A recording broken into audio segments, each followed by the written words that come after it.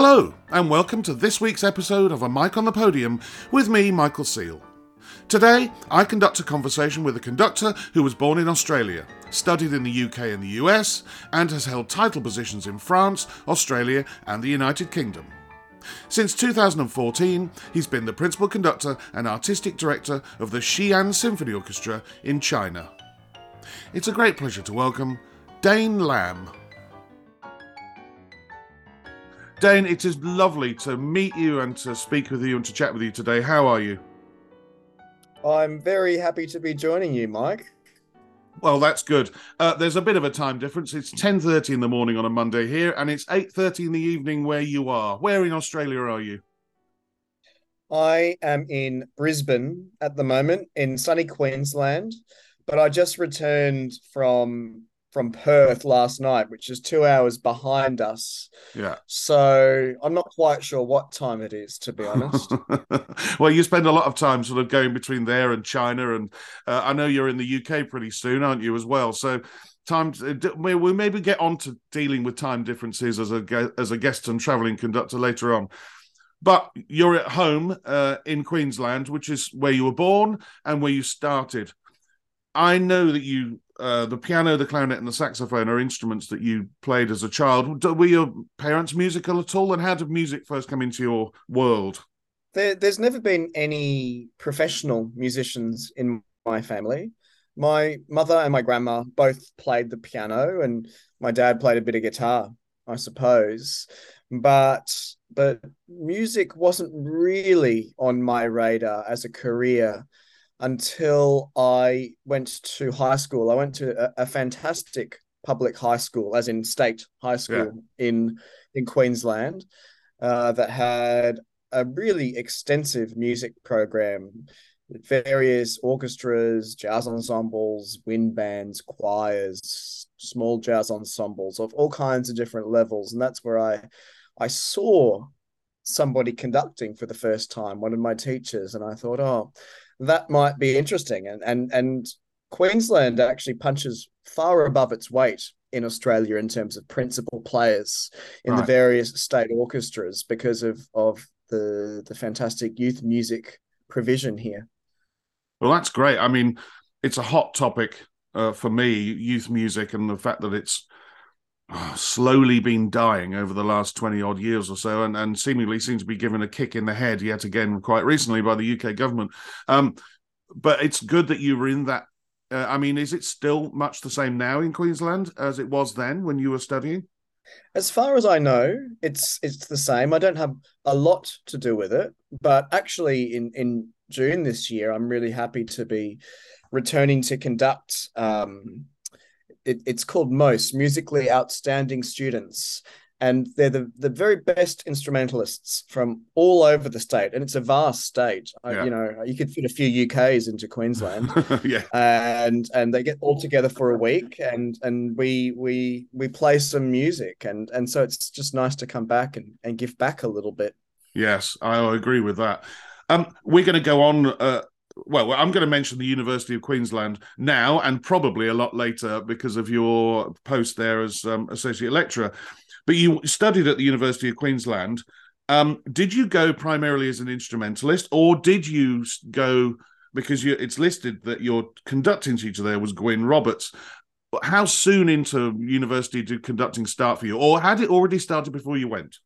Yeah, it had already started. In fact, I was accepted into university as a pianist actually, but I'd already started conducting, and it's what I wanted to do because I came along at a time when the Australian government was investing a ton of money into the training of conductors through Yeah. Symphony Australia. The program doesn't exist anymore, but it was you were able to work with the various state orchestras and chief conductors and their guest conductors in various master courses throughout the year. And so I started that when I was still in high school, Right. actually, with Chris Seaman, who I know has been on this show. Yeah, and mentioned teaching in And Australia as well. yeah, he Yeah. was a huge influence to us, 17-year-old. And so to go back to your question,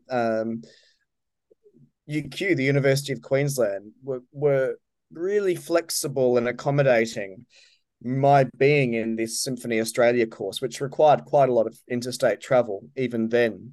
So I started off as a pianist, but they very graciously allowed me to change my major in second semester of first year because there just was it was taking up all my time anyway. Mm. Well, that's good. And as you know, because I know you've listened to, I think you said most of the episodes, which is very kind of you indeed. I always ask about teachers, and I've got three names on him, possibly two, but two definitely that I've never asked about before. What was Gwyn Roberts like as a teacher? Was he a overall holistic, or was he very much stick or very much score? Oh well, I was very much a beginner at that Yeah, stage, and Gwyn uh, is to this day such a nurturing person. He was at a very young age. He was the principal cellist of the Tasmanian Symphony Orchestra, and then he got into conducting. Moved up to Brisbane and conducted the orchestra of the university, and taught conducting. And so he sort of guided me through those very early years after I had the initial influence through these, 1 week long courses with Symphony Australia. He was the steady hand that would sort of translate what all these great maestros were telling me, because often they were quite contradictory. And he would help me absorb a score, tell me if I wasn't clear, call me out on mannerisms that I was already developing, and yeah, yeah. just help me. Uh, it was a very being exposed to all these international conductors quite early on. It could have been very confusing if there wasn't somebody who was steady there. Yeah, I mean that is something we all have to negotiate. Even as instrumentalists, when you go on to studying at a conservatoire or a university, you have a primary teacher, but you are put in front of others in masterclass situations, and yeah, those conflicting views are something that you need to sort of process and work out. And if you've got somebody there like Gwyn who's going to help you do that for you, that's really helpful, isn't it? Oh, it's so helpful. It's so helpful. And he's still around Brisbane. He still comes to concerts when I conduct here. It's lovely. Oh, that's great. That's wonderful. So, how long were you at the University of Queensland with Gwyn before you? I'm assuming the chronology is right here, and I'll please tell me if it isn't. Before you become assistant to Gianluigi Gelmetti with the Sydney Symphony Orchestra, how long were you? Was it? Did that run back to back? Yeah, there was overlap there, Mm, which is another reason why UQ was so accommodating in letting me major in conducting, because it was actually only a few weeks into me starting university out of high school.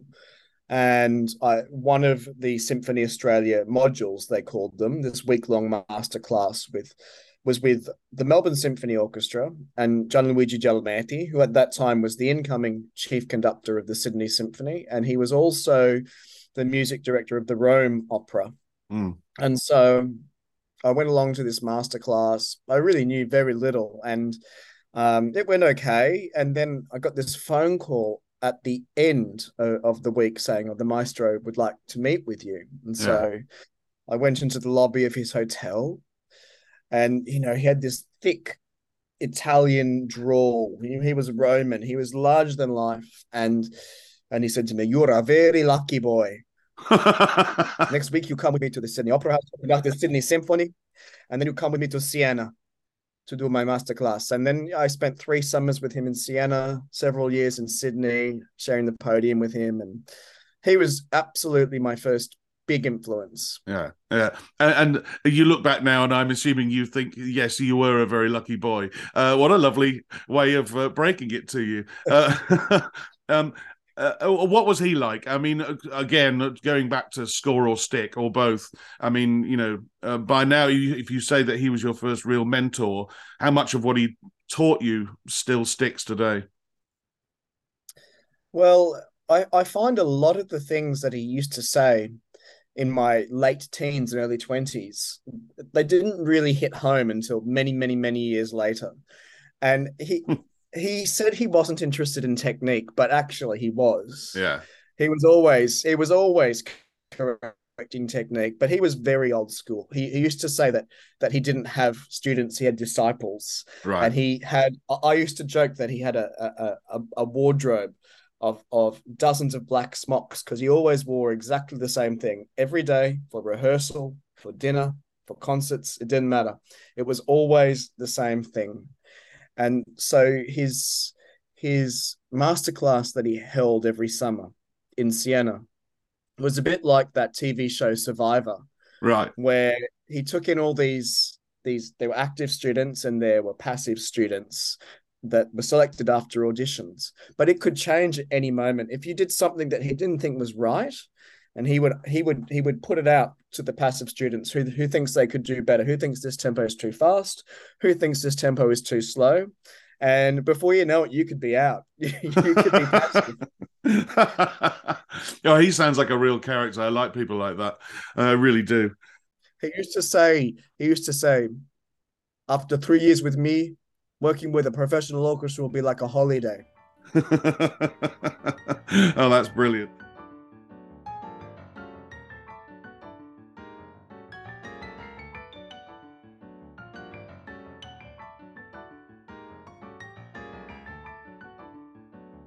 On from there to Juilliard and a master's with James DePriest, who I know I cannot remember who it was, but I know I've discussed him before. So we leave Australia. I mean, I know you've been taking trips to Siena and possibly to Rome, but now we do the inevitable thing of leaving Australia and going and living abroad and living in New York. How was that? At first, I was discussing this with somebody the other night, actually. As a boy from Brisbane going to Juilliard, and you walk past Itzhak Perlman in the hallway or whatever. Yeah. I had big imposter syndrome at first, and I thought they had made a mistake on the tests or whatever. And you have to take placement tests when you first arrive as well, once you've been admitted for ear training and for history and for theory. Anyway, they didn't kick me out. And the most fantastic thing about being a conductor at Juilliard was that there were only 3 of us, right, for the whole 2-year master's course. So we got 45 minutes to an hour each week with full orchestra. And so James DePriest, Maestro DePriest, was one of the most wonderful things about Maestro DePriest as a teacher was that he didn't seek to impose his own view of how to conduct. You would know that there's other music schools and there's other conducting pedagogues. Yes. Who seek to make you look exactly how they look, little clones of them. But he knew we were all different, and he was interested more in how we thought about the music than the way we actually conducted, the way we waved our arms about. And he would, of course, intervene if something wasn't working, but he was so interesting in our placement test, in the actual entrance exam, before we conducted the orchestra. We had these very strange questions that we had to sort of expound upon. So one of them was, composer is to architect as conductor is to what? Or we had 10 minutes to write an essay comparing Anton Webern to Gustav Mahler. Right. Yeah. And these were the kind of things that he was interested in. And then, of course, we had to conduct the Rite of Spring with the orchestra. But before that, he just wanted to see how we thought about music and how we approached life and people. I'm interested. What was your answer to the first question? Can you remember? Yeah, I can. I said engineer. I still think that's right.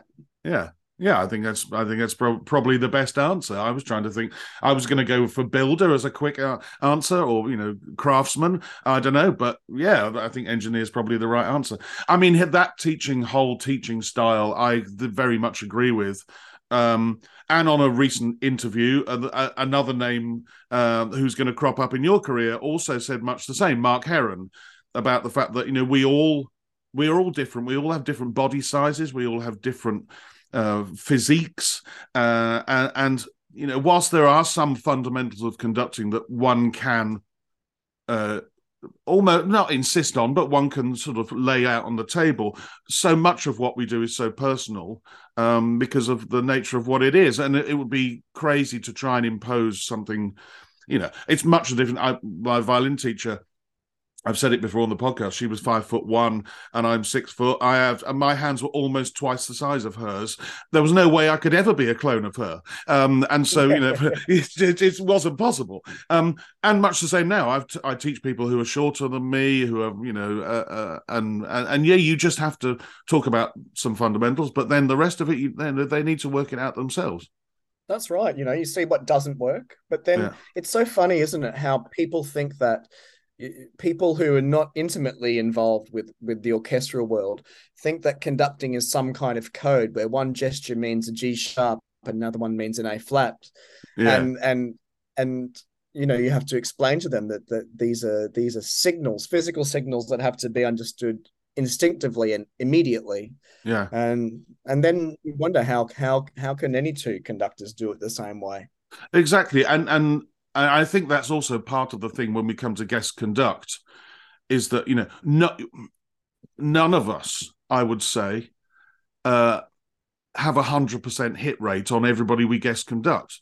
There are certain things you do instinctively as a gesture because you know that it works with 85% of the orchestras you've ever worked with. But that could be one of the 15% where they look at you and think, well, what does that mean? I mean, when I teach, I talk about Exactly. universal body language, the fact that, if I put my hand and palm out in front of you, it means stop or stop what you're doing, and there are certain things that transmit. Mm-hmm. I was watching a concert on the TV last night and my wife came in and said, what does that gesture mean? I said, well, I think it means this.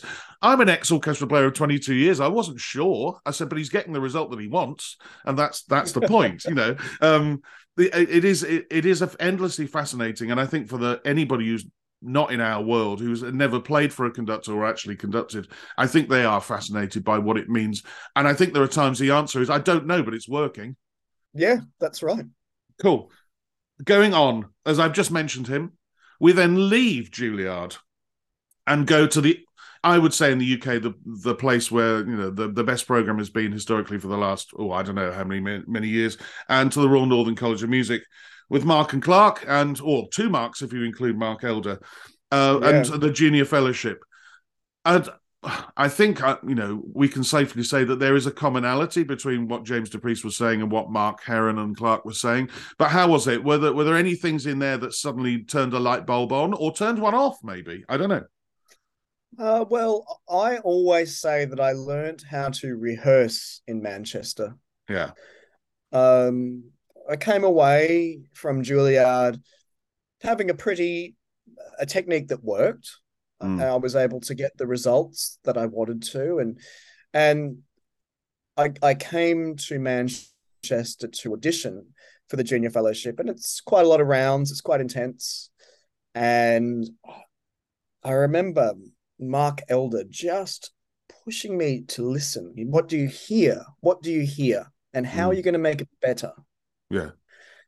It sounds so simple, doesn't it? So simple. And it is very simple, I suppose. But it had never really been put to me in that way before. And because of the nature of the junior fellowship, you're working in opera, you're working with wind bands, you're working with orchestra, you're working with singers, you're doing everything.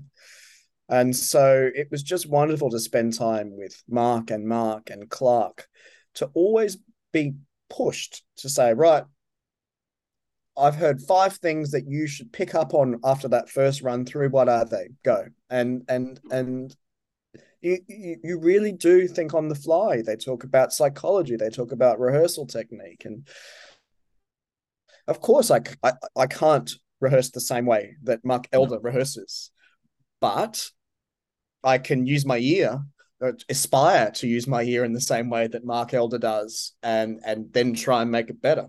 Mm. Well, that's the whole point, isn't it? I've said it to students in the past. Also, when I taught the violin, about listening harder to what the sound that you're producing. Don't just you're not just listening to check that A, is it the right note, and B, is it in tune.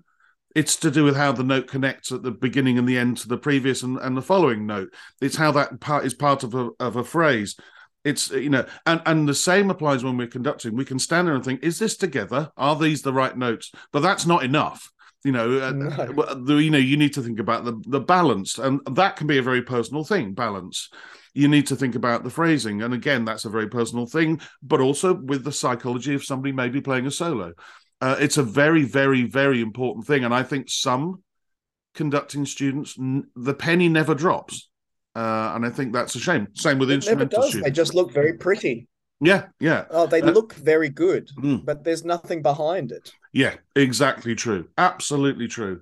Yeah, it's very easy to stand in front of a very good orchestra where, at that stage of your life, the RNCM Symphony Orchestra, maybe even the Halle and the BBC Phil and people like that, and just stand there and go, this is great. I've got nothing to say.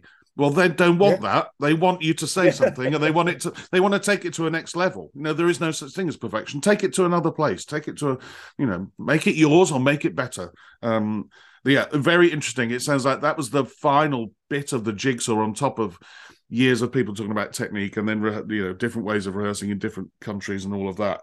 It sounds like it was fascinating. On and out into the big wide world, the scary moments when we're no longer a student, Dame.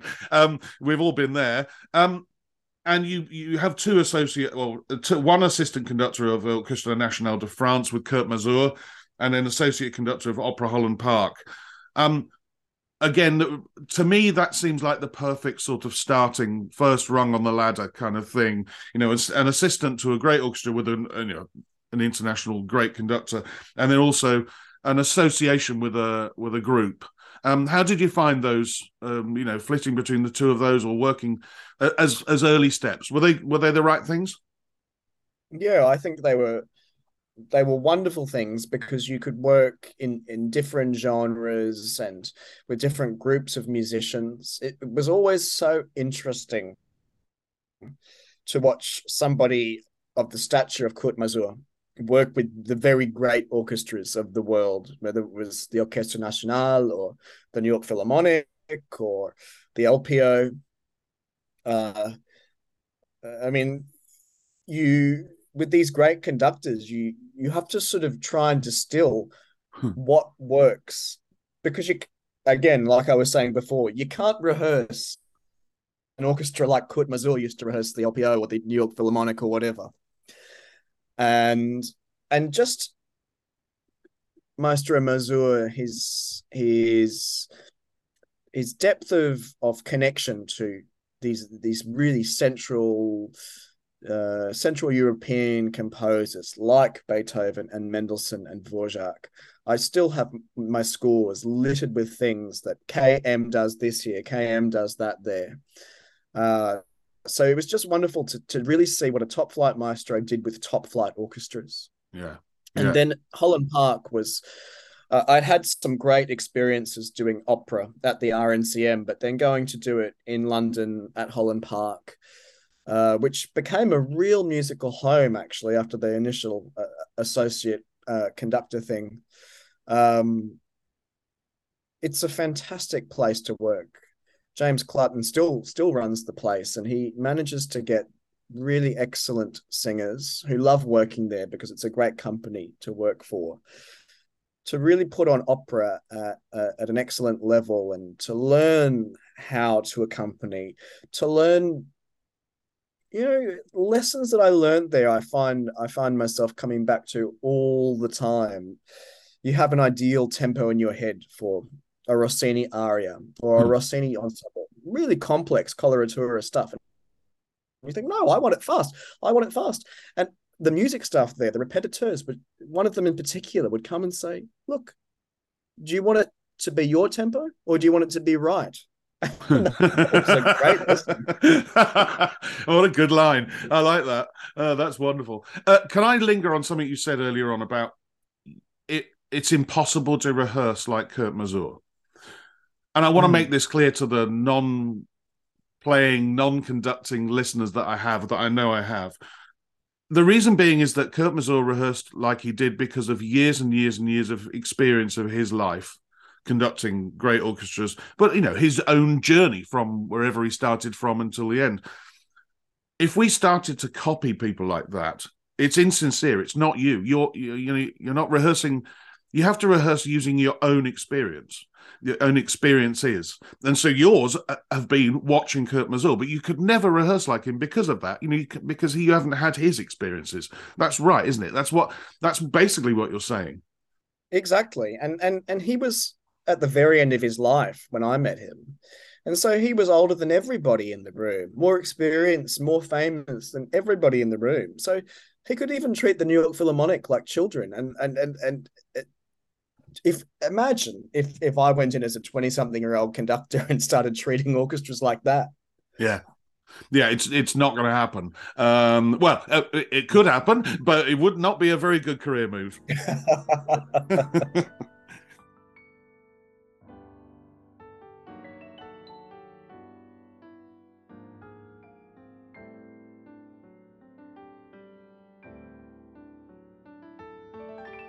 The first thing, which is basically yours, is 2014. You become principal conductor of the Xi'an Symphony Orchestra in China. How did that first come about? I mean, I know we all go and guest conduct all over the world and end up in some weird and wonderful places. But was that a sort of a love at first sight thing, or was it a long relationship that built and built to end up with you being the boss? It was pretty much a love at first sight thing. It was out of the blue. I was contacted by a musician colleague with whom I'd worked in Manchester, actually, who's from Xi'an.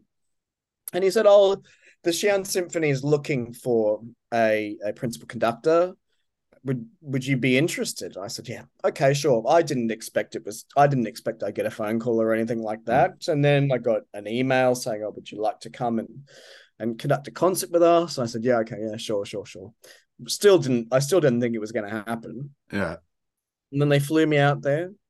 I conducted them, and then they offered me the job. And then it was the start of this wonderful relationship, because it was a very young orchestra. It'd only been around for not even 2 years when I took over. And it was mostly young players as well, almost all Chinese players. Probably about half of them were from Xi'an. And so everything we did was for the first time for the orchestra, first time for the city, which is one of the most ancient cities in China. It was the very first capital of China, actually. Mm.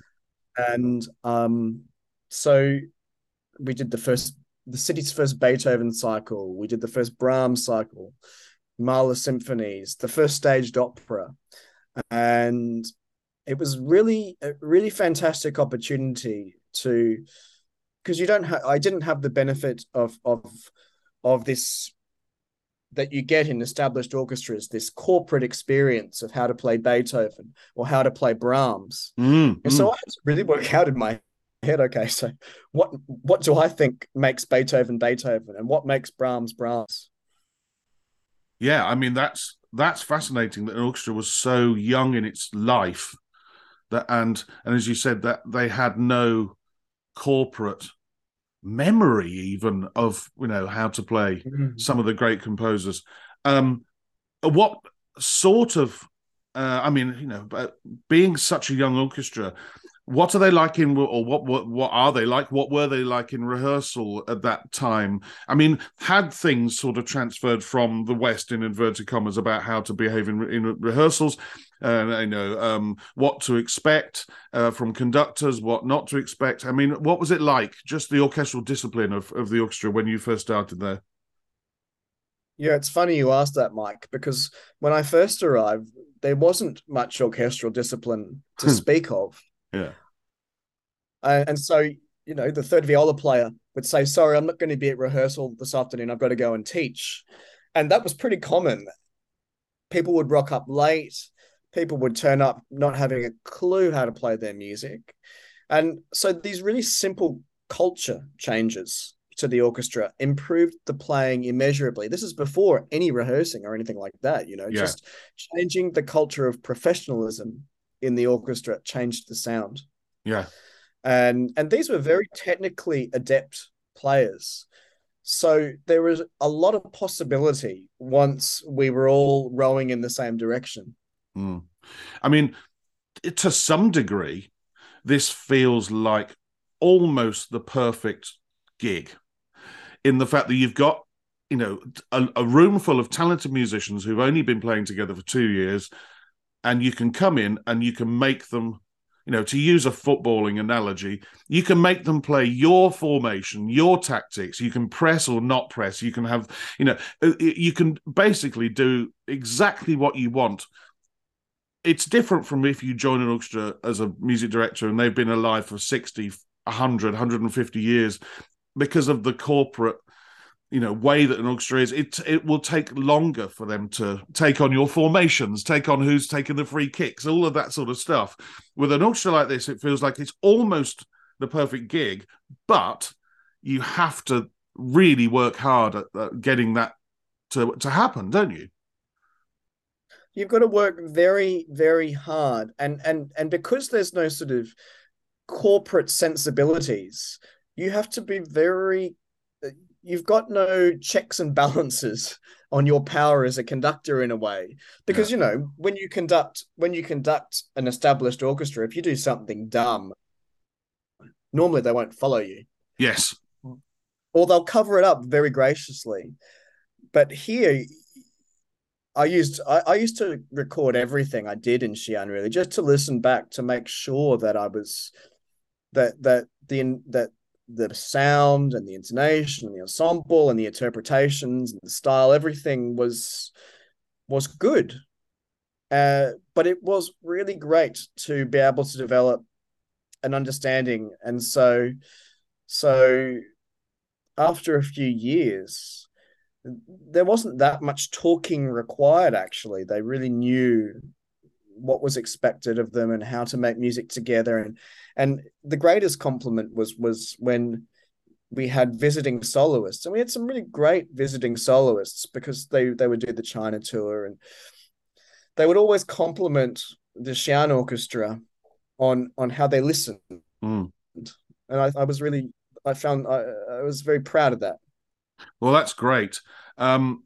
It's interesting you're talking about, and again, something I hadn't really thought about, but it jogged my memory. Yesterday, I edited an episode for my Patreon page where Joshua Weilerstein and I chatted, and I asked him 10 new questions for Patreon.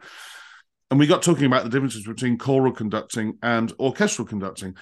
And he was saying that, a chorus seems to want to follow you much, much, much more trustingly than an orchestra was. And he actually said, and that's what reminded me of this, he said, if you screw up with a professional orchestra, they have the corporate ability to look at you and go, no, we're not doing that. We're not going over the cliff there because you screwed up. We're just going to carry on doing what we should be doing. Whereas a choir will go over the cliff with you if they're following you and you suddenly screw up. It sounds like you had the ability there to quite easily drive off the cliff if you screwed up, because they were going to follow your every move, which, you don't have if you conduct the Liverpool Phil or the LPO. Yeah. I mean, that puts pressure really on you, but it does mean that they probably will be great accompanists quite quickly, because they're willing to follow you. They really do follow, and they really do listen. And it was scary, especially at the beginning, to think, well, they really are dependent on everything that I do. But it was a great place to really get deep into all this repertoire in somewhere totally out of the way. I mean, people talk about these superstar Wunderkind conductors now not being able to develop in obscurity in some C-grade German opera house. But I tell you what, if you go to China, you have a great chance to just develop under the radar, trial this repertoire, and see where it takes you. Yeah. It seems almost inevitable, because of where you currently are and where you were born, that the subject of travel is going to come up. And looking ahead, I mean, you must have been there already, but looking ahead, your life is going to be Xi'an in China, Opera Queensland, where you're associate music director and resident conductor, and also have a position back at the university. And then in later this year, you start as the boss in Hawaii. Now, let's pick 3 random places on the planet and see if we can become a commuter between 3 of the most vastly far away places. You must have some coping strategies, Dane, to do with time differences, to do with jet lag. Do you and your manager build in as much time as possible when you get there, or do you just have to cope with it? Within 24 hours, you are conducting the first rehearsal. How do you manage? if it's possible, I will always try and arrive a couple of days at least early. There's nothing worse than getting in at 10 o'clock at night and then having to be at rehearsal at 9:30 or 10 o'clock the next morning. It's horrible, and it's not fair on anybody, really. Mm. So if there's time, then I'll make it work. I've become I've become quite adept at hacking frequent flyer programs. So I've got all kinds of spreadsheets of the best ways to accumulate points and the best credit cards to have to accumulate status with various airlines. So you've got a better chance of getting upgraded, or you don't have to arrive at the airport as early, or if something goes pear-shaped in your travels, then you're looked after a bit better. Hmm. Um, but I have to say, it's getting it's getting harder the older I get. There was a time when it was actually before the pandemic, when I was living in London and dividing my time between London, Xi'an, and Australia. I mean, they did some absolutely crazy things, like fly from London to Australia to do 3 days of rehearsals and a concert, then fly back to London to do a rehearsal, and then go to Xi'an and do a week of concerts or whatever. It was crazy, and so I'm trying to temper all that now, really.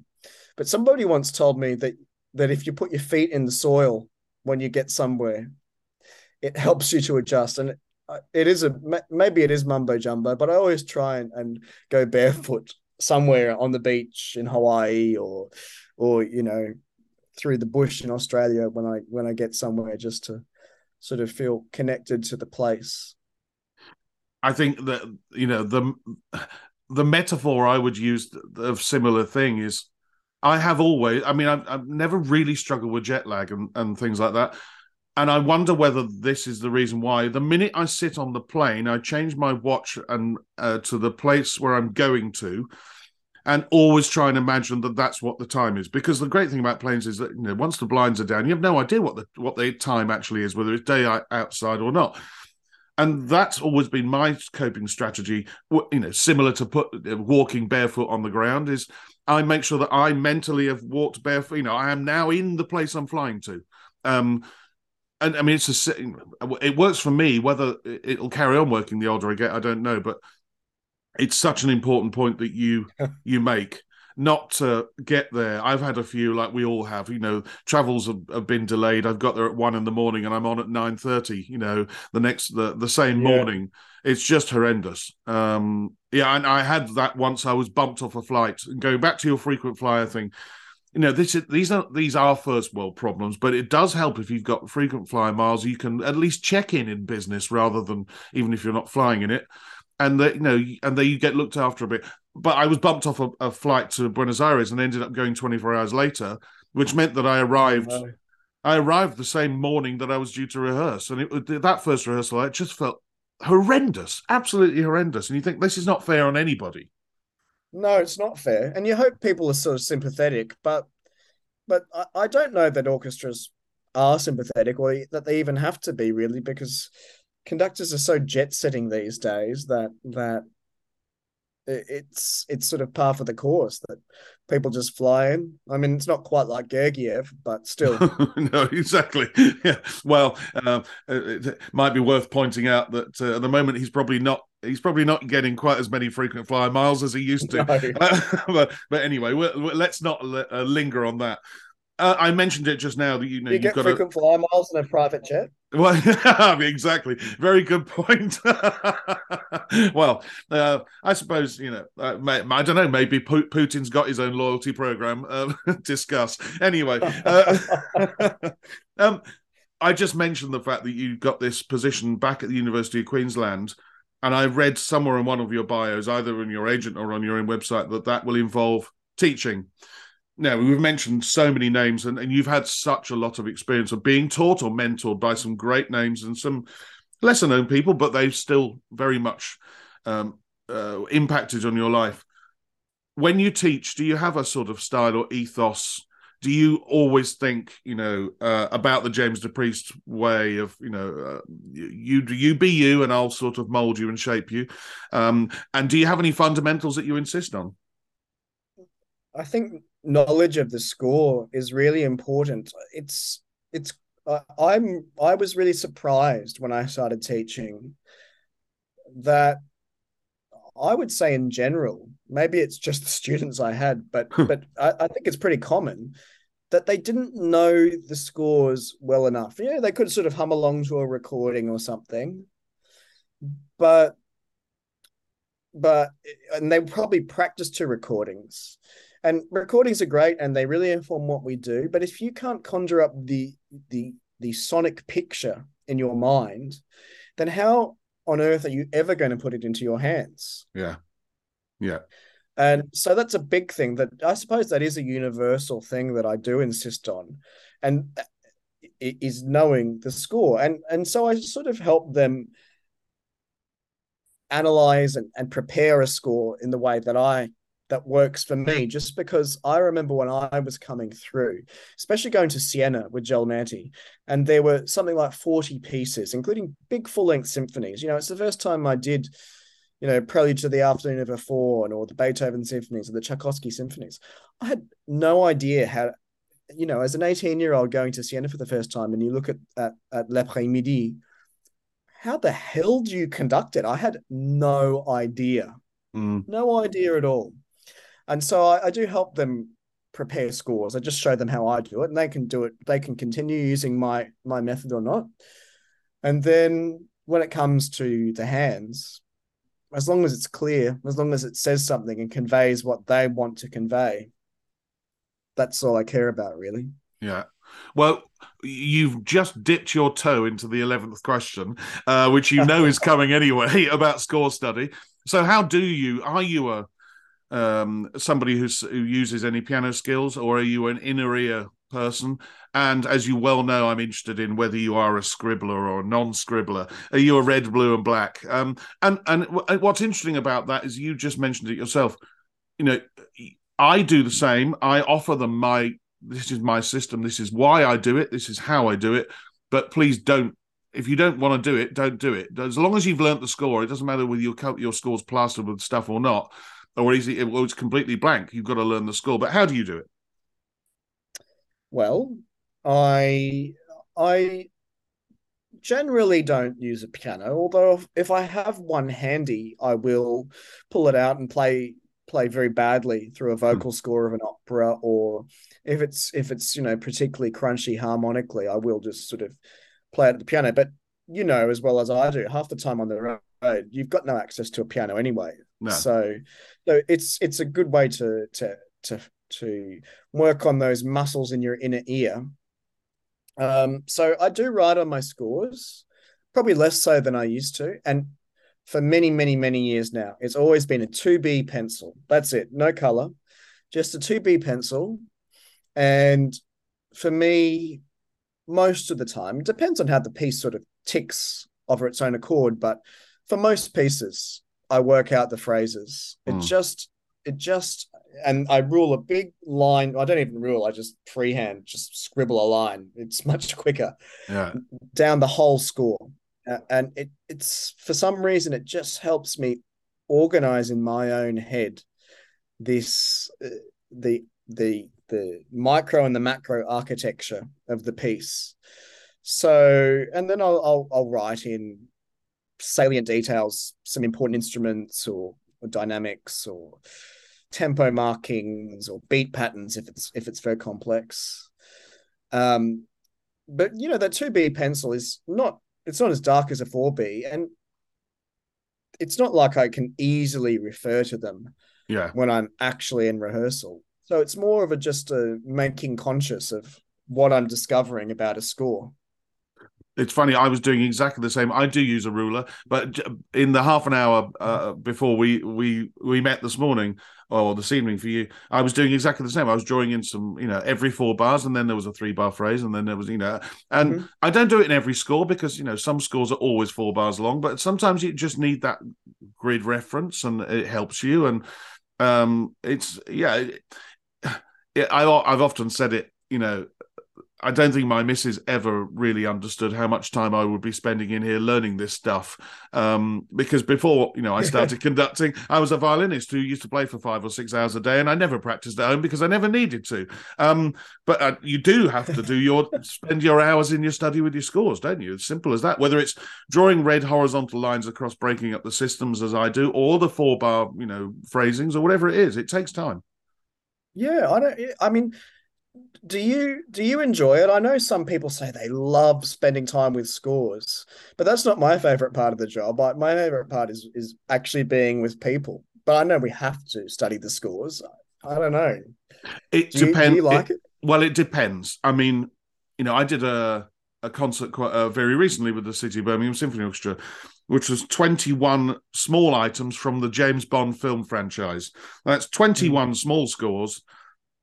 And, most of them are quite easy to conduct. They're all arrangements, but they still needed markings in. And that felt like a chore because I just wanted to get out there and conduct the 2 soloists and my favorite orchestra and conduct the concert. However, there are pieces that are sitting on the shelves behind me that I've yet to conduct that I absolutely adore. And the scores are completely clean because I've yet to conduct them and I've yet to be asked to conduct them. But when I do, I will love poring over those scores and finding out and doing some historical research and working out the phrasings. And so, yes, there are times I could get lost in a score for hours in this room because it's a score that I deeply adore and I've been asked to conduct for the first time. I've got a couple next to me. I've never conducted the 4 last songs. I'm doing that quite soon. And, I will just get lost in that. Yeah, exactly. And I remember the first time I was asked to conduct Mahler 5, which is in the same concert as the 4 last songs. And that score is, I spent hours. I just, look up and think, oh my God, it's 5 o'clock. I've been in here since 10. What happened to lunch? That's what it's like with a score that you love. Whereas there are others you just think, well, I've just got to get this done because actually the most exciting thing to come is to just get there and conduct them, and that concert was extremely exciting. I couldn't wait to get there and do the rehearsal and do the concert. But yeah, that was more of a chore because you've got 21 little things. You've still got to write in the tempo marking, all of that sort of stuff. And the older you get, I need to see things in red and blue because my eyesight is not what it was. So it's just something popping off the page helps me out. So I do have to do it. I have to spend the time. But yeah, it's a very valid question. Very valid. Are you a young conductor, thirsty for knowledge and wanting to discover more about the world of conducting? Then my Patreon page is there for you. I'm constantly posting new content there based on my experiences as a conductor and an ex-orchestral player.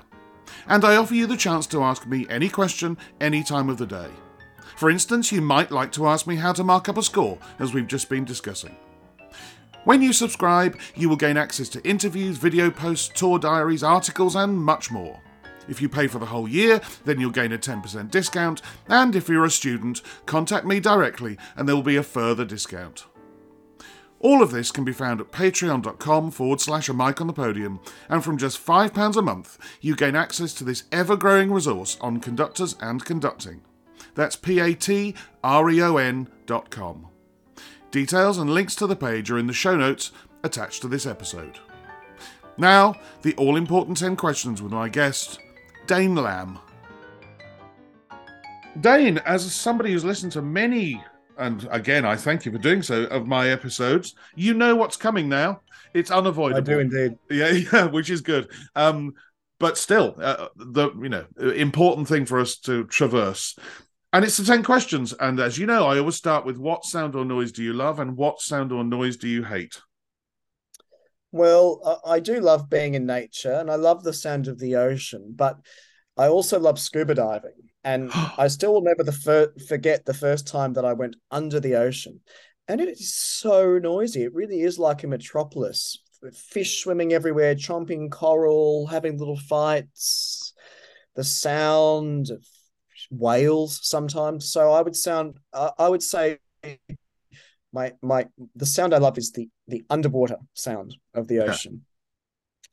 And the sound that I really hate, and it's become worse with the advent of mobile phones, is people listening to music or videos obnoxiously loud or even audible, if I'm honest, without headphones on the subway or on the tube or in public parks or on beaches.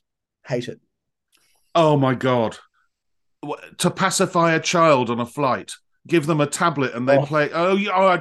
I've come so close to saying you can't afford headphones, or and I'm so glad you said scuba diver, because I've been waiting for somebody to who's a scuba diver for hundreds of episodes. The nearest I got was Otto Tausk recently, who's a massive swimmer, and I said to him, "Have you ever done?" And he said, "No, he's never done it, and he's thinking about it."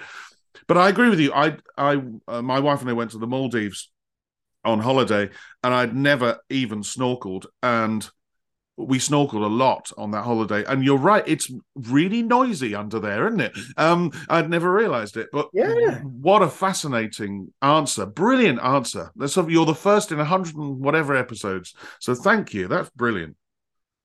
Oh, fantastic. Yeah, that's good. I've been waiting for a scuba diver. That's So wonderful. I can't believe there's no other. I mean, it's quite a nice thing to do when you're guest conducting, depending on where you're guest conducting. Well, I yeah, mean, Hawaii is a great place for it. But actually, when I was in Orkney once, I decided to learn how to dive with a dry suit. So you can really scuba dive anywhere. yeah. Well, I was going to say, yeah, it helps if you're going to be the music director of the Hawaii Symphony Orchestra. Yeah. That really does help. Well, let's see if you would spend your 24 hours free underwater. But how would you like to spend your 24 hours free? Well, it does. It does involve the ocean. It definitely would involve the beach. There's an island off the coast of Brisbane, my hometown. It's called Stradbroke Island, and it is the second largest sand island in the world, and it's not connected by a bridge or anything. You got to take a boat or a vehicle ferry over there. And it's gorgeous. It's got the most untouched beaches, wonderful fresh seafood. So I would start the day with a bushwalk around the point, and you can walk through the gorge and look down. You can see manta rays and dolphins, and if it's in season, there are whales. Then I would have a lovely breakfast with a nice coconut flat white from this little coffee coffee van down at the beach. And then I would probably cook a nice long lunch to be enjoyed with family and friends on a veranda of a beach house overlooking the ocean. Fall asleep gazing up at the stars because you can see lots of stars out there. Yeah. Well, that sounds amazing. And I think what's wonderful about the people who do listen to this podcast, I then interview, is that you've probably been thinking about that answer for quite a long time. And it's a wonderful answer. It's nice you give us advance notice of these questions. I do. That is very true. Which means that you've probably been thinking quite a lot about question 4. 5, of course, you know that is one that's a contentious one. But question 4 is: can you name your favourite conductors of yesteryear? Well, actually, I found question 4 harder than question 5 in a way because Yeah, there are so many conductors I admire in this plethora of repertoire, really. yeah, Um, so of course my teachers, Gelmati and James de Priest and Mazur, they all influenced me in various ways. But when I was a young conductor and having to absorb a lot of music very quickly at Juilliard and in Siena especially, I always went to the recordings of Claudio Abbado because I always found that they would be invariably tasteful, well thought out, have some element of historical informedness, if that's yeah, a word, yeah. to them. And and actually, when I got into Juilliard, I booked tickets to Carnegie Hall. He was opening the season of Carnegie Hall with the Lucerne Festival Orchestra, doing Mahler 3. And so that's the first thing I did when Juilliard offered me the place. And then he cancelled, and then he died a couple of years after that. So I never saw Abbado live. Shame. I never did either. And yeah, he's sort of in a list of people I wished I'd played for. You know, I started playing in 1991 when he was very much still alive. Him, Haitink, and Kleiber, I would love to have played for. Oh yeah, And you're right about his recordings. You know, often I feel that it's not.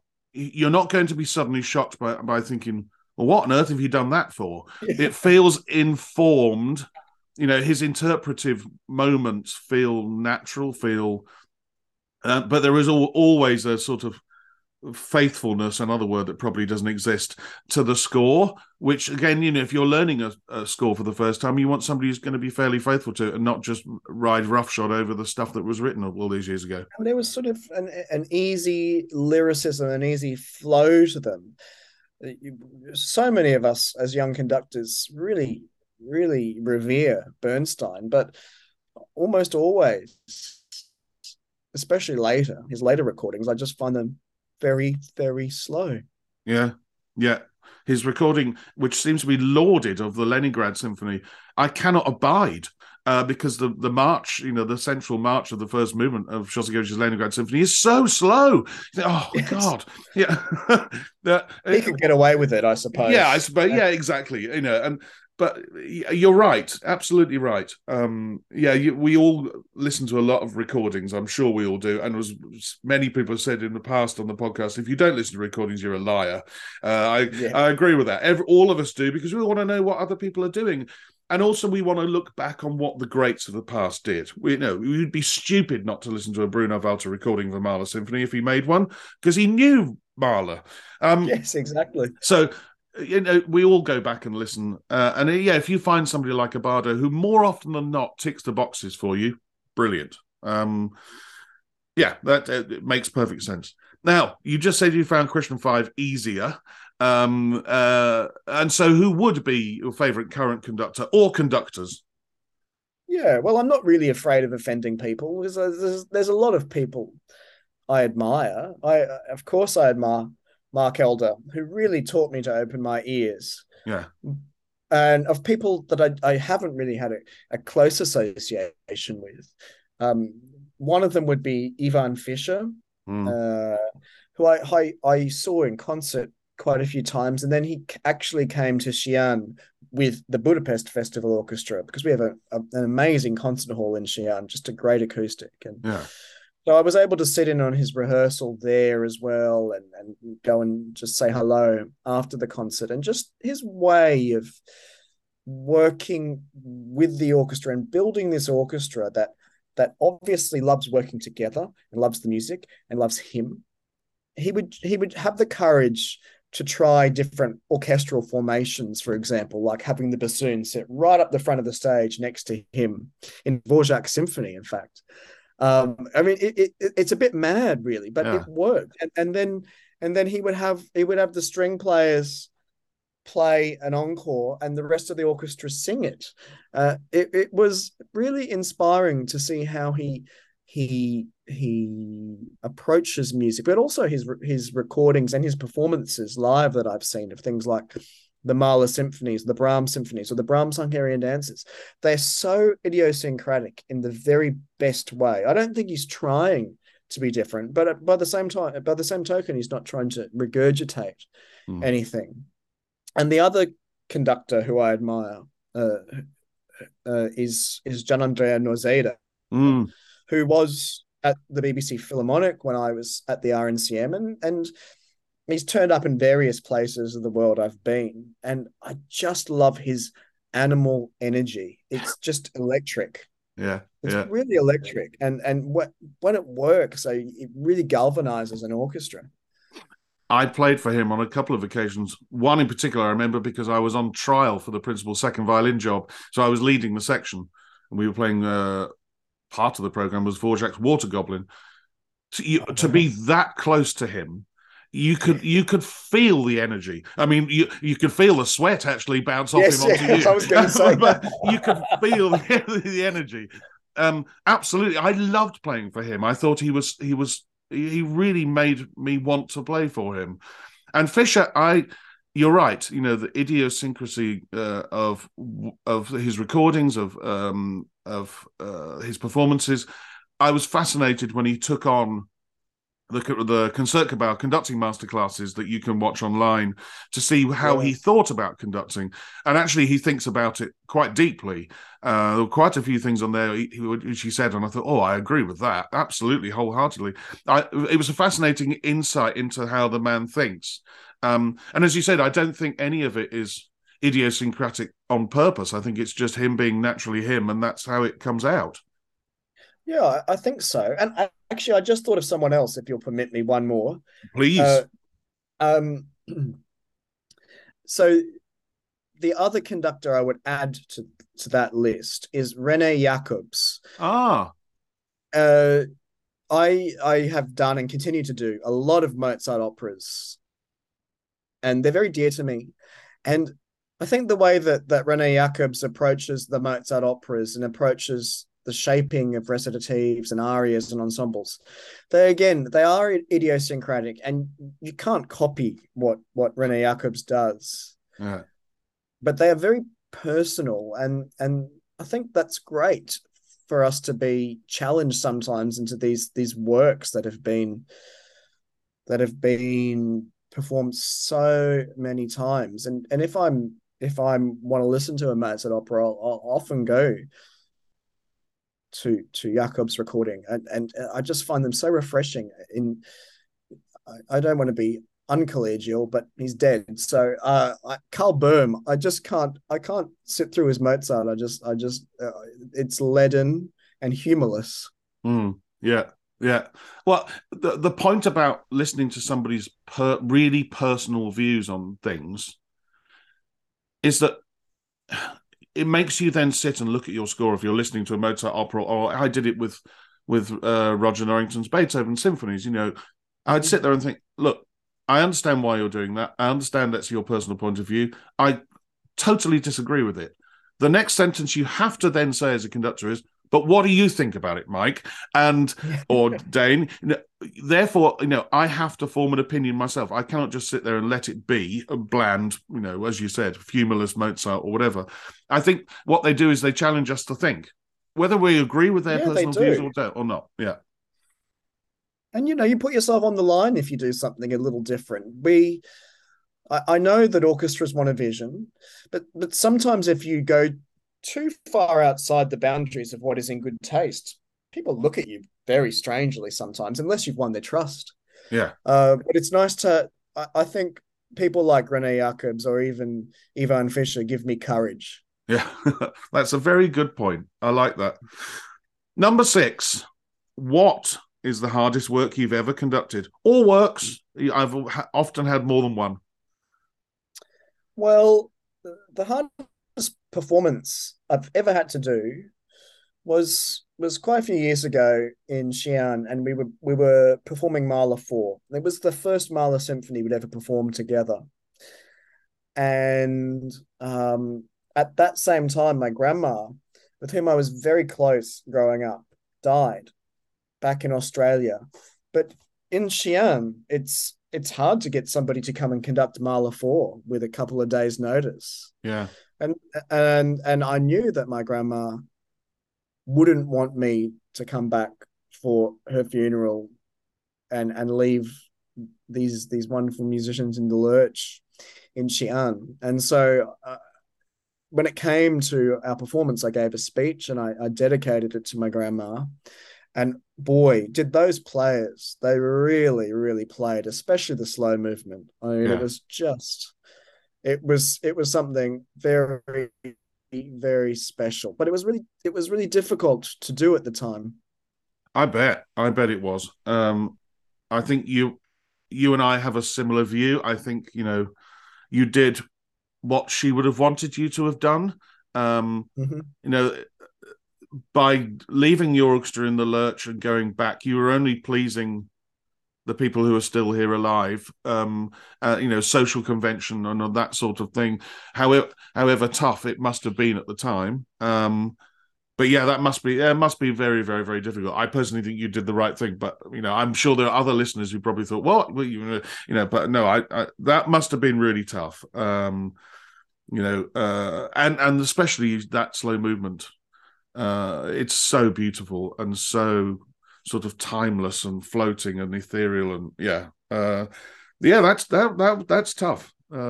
Yeah. And good on your orchestra for I mean it's difficult when emotion gets involved with music making that sometimes it can actually go quite badly wrong in the other direction, can't it? um you Well, know that's right. Yeah. But yeah, Yeah. that's a concert you're never going to forget, and no wonder you chose that as your answer. Absolutely. Number seven, and let's face it, you do some traveling, Dane. When you travel abroad to conduct, what item could you not leave home without? I take a very special, well, not that special. It's, I bought it off the internet, but it's a pillow that it just suits the way I sleep. It has two ways. If you're sleeping on your back, you have it one way. If you're sleeping on your side, you have it another way. And it's quite bulky, but it comes with a little vacuum bag, so you can get it down quite small. It's amazing Mm. how small it goes.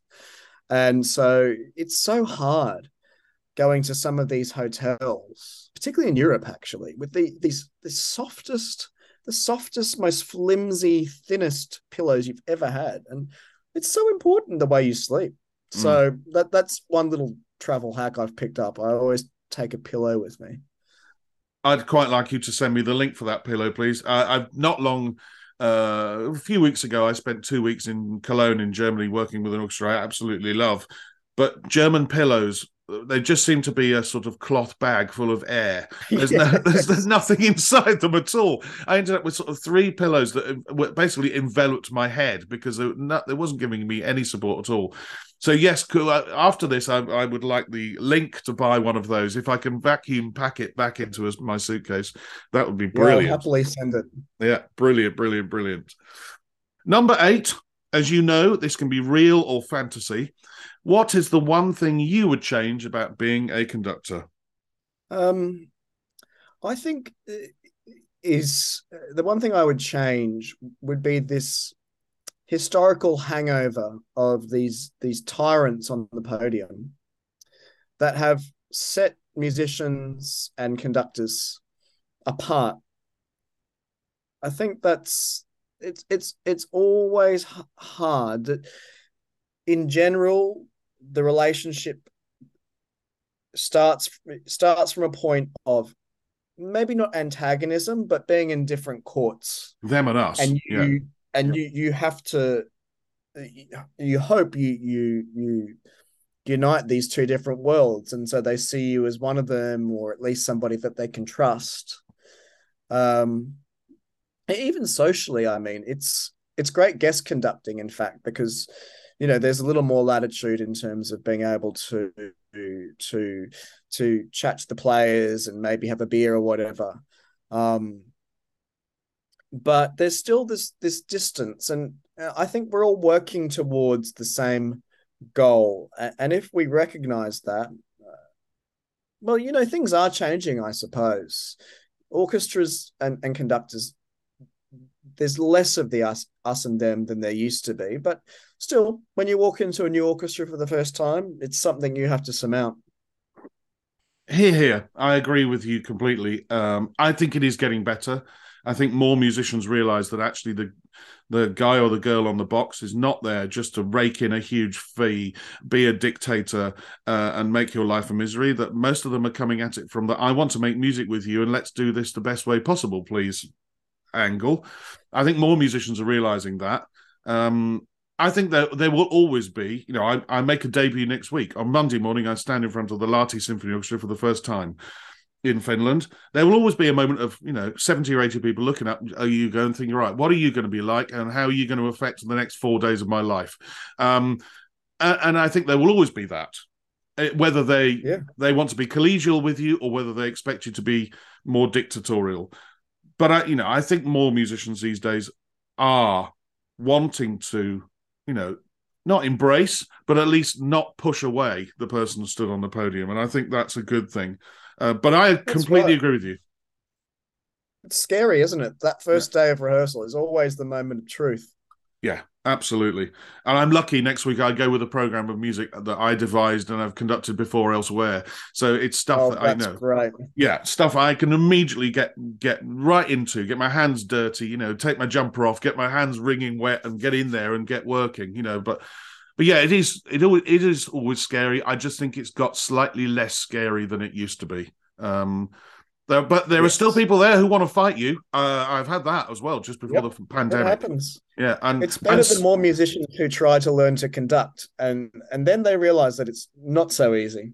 Absolutely. I totally agree with that. I think it should be compulsory that everybody in a professional orchestra should spend 15 minutes conducting them. Then you'd realize Yeah. quite how difficult it is, and you know what it's like to look out at a sea of angry faces. Going back on the point that I made about, you know, meeting somebody who wanted to fight just before the pandemic. Have spent a lot of time, as we all did during lockdown, thinking about it, because it was one of the last gigs I did before the pandemic hit. I've now realised that if that ever happened to me again, I would quite happily turn around to the orchestra and say, "I'm sorry, I'm not here for this. I don't care how big the fee is. I'm not willing to put up with this," and I would just walk out and walk away and go home. I'm not willing to Good put on up with you. somebody who wants to fight with me because they don't like me and who I've never met. I would literally just walk out and go home. Yeah, my life is too short for me to want to win over a, you know, insert expletive here person. So there we go. um, Question number 9. I've had every single possible answer. The most popular being airline pilot. I wonder whether, having sat on one, you wish to be a pilot quite so often. What profession other than your own would you like to attempt? Well, I really enjoy cooking, Yeah. particularly Chinese food because it's my heritage. But I don't think that the hours of traveling as a conductor and performing on the weekends are sort of antisocial, but the hours of a chef are even Oh, more worse. antisocial. Yeah. Yeah. So I think I would quite like to have a little Airbnb somewhere beautiful. Well, not an Airbnb because I don't like that company. Just a regular old B&B, and just cook for interesting people who came through. Not have to do it to order, but have a couple of rooms and just live in a beautiful place, cook for people, have some nice wine with people. And then the other thing I would quite like to attempt, this is a bit naughty actually, but I wouldn't mind trying to be a director, because the number of times I've sat through opera productions where the director is not getting any of his or her information from the score and from the music, it just drives me to distraction. So it'd be interesting to try that profession. Well, that director thing has come up in the past. I remember Roy Goodman talking about it. You know, in some of the Handel operas he's done, he did, where he mentioned the fact that none of the directions seem to have anything to do with the score whatsoever. The director had just grabbed the story and gone off in a completely different direction with it. I like the B&B answer. I suspect your B&B would be pretty near the coast, so that, you know, Yeah, I think so. Yeah. yeah, yeah, on your downtime you can get out there and swim or scuba dive. And I agree with you about Airbnb. I've done it once. Normally, of course, conductors are put up in hotels. It depends on how the orchestra does it. Some of them give you a budget and you sort out your own accommodation. Others will put you up in a hotel that they have a deal with, and that's where you always stay. I did it once. I hated it. Living in somebody else's flat with their shoes in the corner and, you know, their cornflakes in the cupboard, and I don't know. I'm never doing it again. So yeah, but yeah, I think yeah, cooking for people who appreciate it, rather than, as you said, brutal, the hours that chefs. And it's also very similar to the job we do. You're in charge of a team of chefs underneath you, and Yeah. yeah, no, yeah, very good answer. And seeing as we're talking about food and cooking, we come to the final question, and my favourite of the lot. If the world were to end tonight, what would be your choice of final meal and drink? Well, I would start off with some cocktails. I really enjoy a Negroni and a wet martini with a twist, in fact. So with a Mm, bit more vermouth than is usual. yeah. And then it had to be fresh seafood, Queensland prawns, Tasmanian oysters with some really good vintage champagne. And then it'd be onto the Chinese food. So it would be my Yes. my secret, my dad's recipe, this family recipe of soy sauce chicken. There'd be roast duck. There would be these thick hand pulled noodles that are common in Xi'an, and I've never had such chewy, delicious, nutty noodles with wonderful sauces as I have had in Xi'an. And a range of vegetable dishes, Chinese mushrooms and omelets and lobster. I mean, I just think the Chinese cuisine has the greatest range of food you could ever want to eat. There's something for everybody. And then I think I'd finish with a pavlova with tropical fruit and some more of that vintage champagne. Wonderful. I was nodding away through the Chinese section of your menu because I am a huge fan of Chinese cooking. I've never conducted in China. I do hope to one day. Well, no, it's a lie. I did once conduct a Royal Philharmonic Concert Orchestra in Beijing. We went there. I was there for 2 days, and we had a wonderful meal after the concert. But I've never gone and conducted the Chinese orchestra, and I would love to, purely because I could spend my off time going to local restaurants and trying out food. And yeah, brilliant choice. My mouth was salivating. It's only 10 to 12. And I'm not going to eat until later on. But yeah, I was salivating. I always know it's a good answer when I start salivating. So brilliant. And brilliant it's been, Dane. Really enjoyed chatting to you. And I hope very soon, maybe not the vintage champagne, maybe between us we can't afford it, but we can sit down over a beer and a Chinese somewhere in the world and carry on chatting. Thank you. Thanks very much, Mike. Next time I'm in the UK, we can sit down for that Chinese and maybe we can just get some non-vintage champagne. A Mic on the Podium was devised and produced by Michael Seal, with music by Ben Dawson. Next time, I chat with a Finnish conductor who has held multiple title positions in his home country, as well as being a very successful composer. He's also known as being a highly regarded conducting teacher and has been teaching at the Sibelius Academy in Helsinki since 1991. But until then, bye-bye.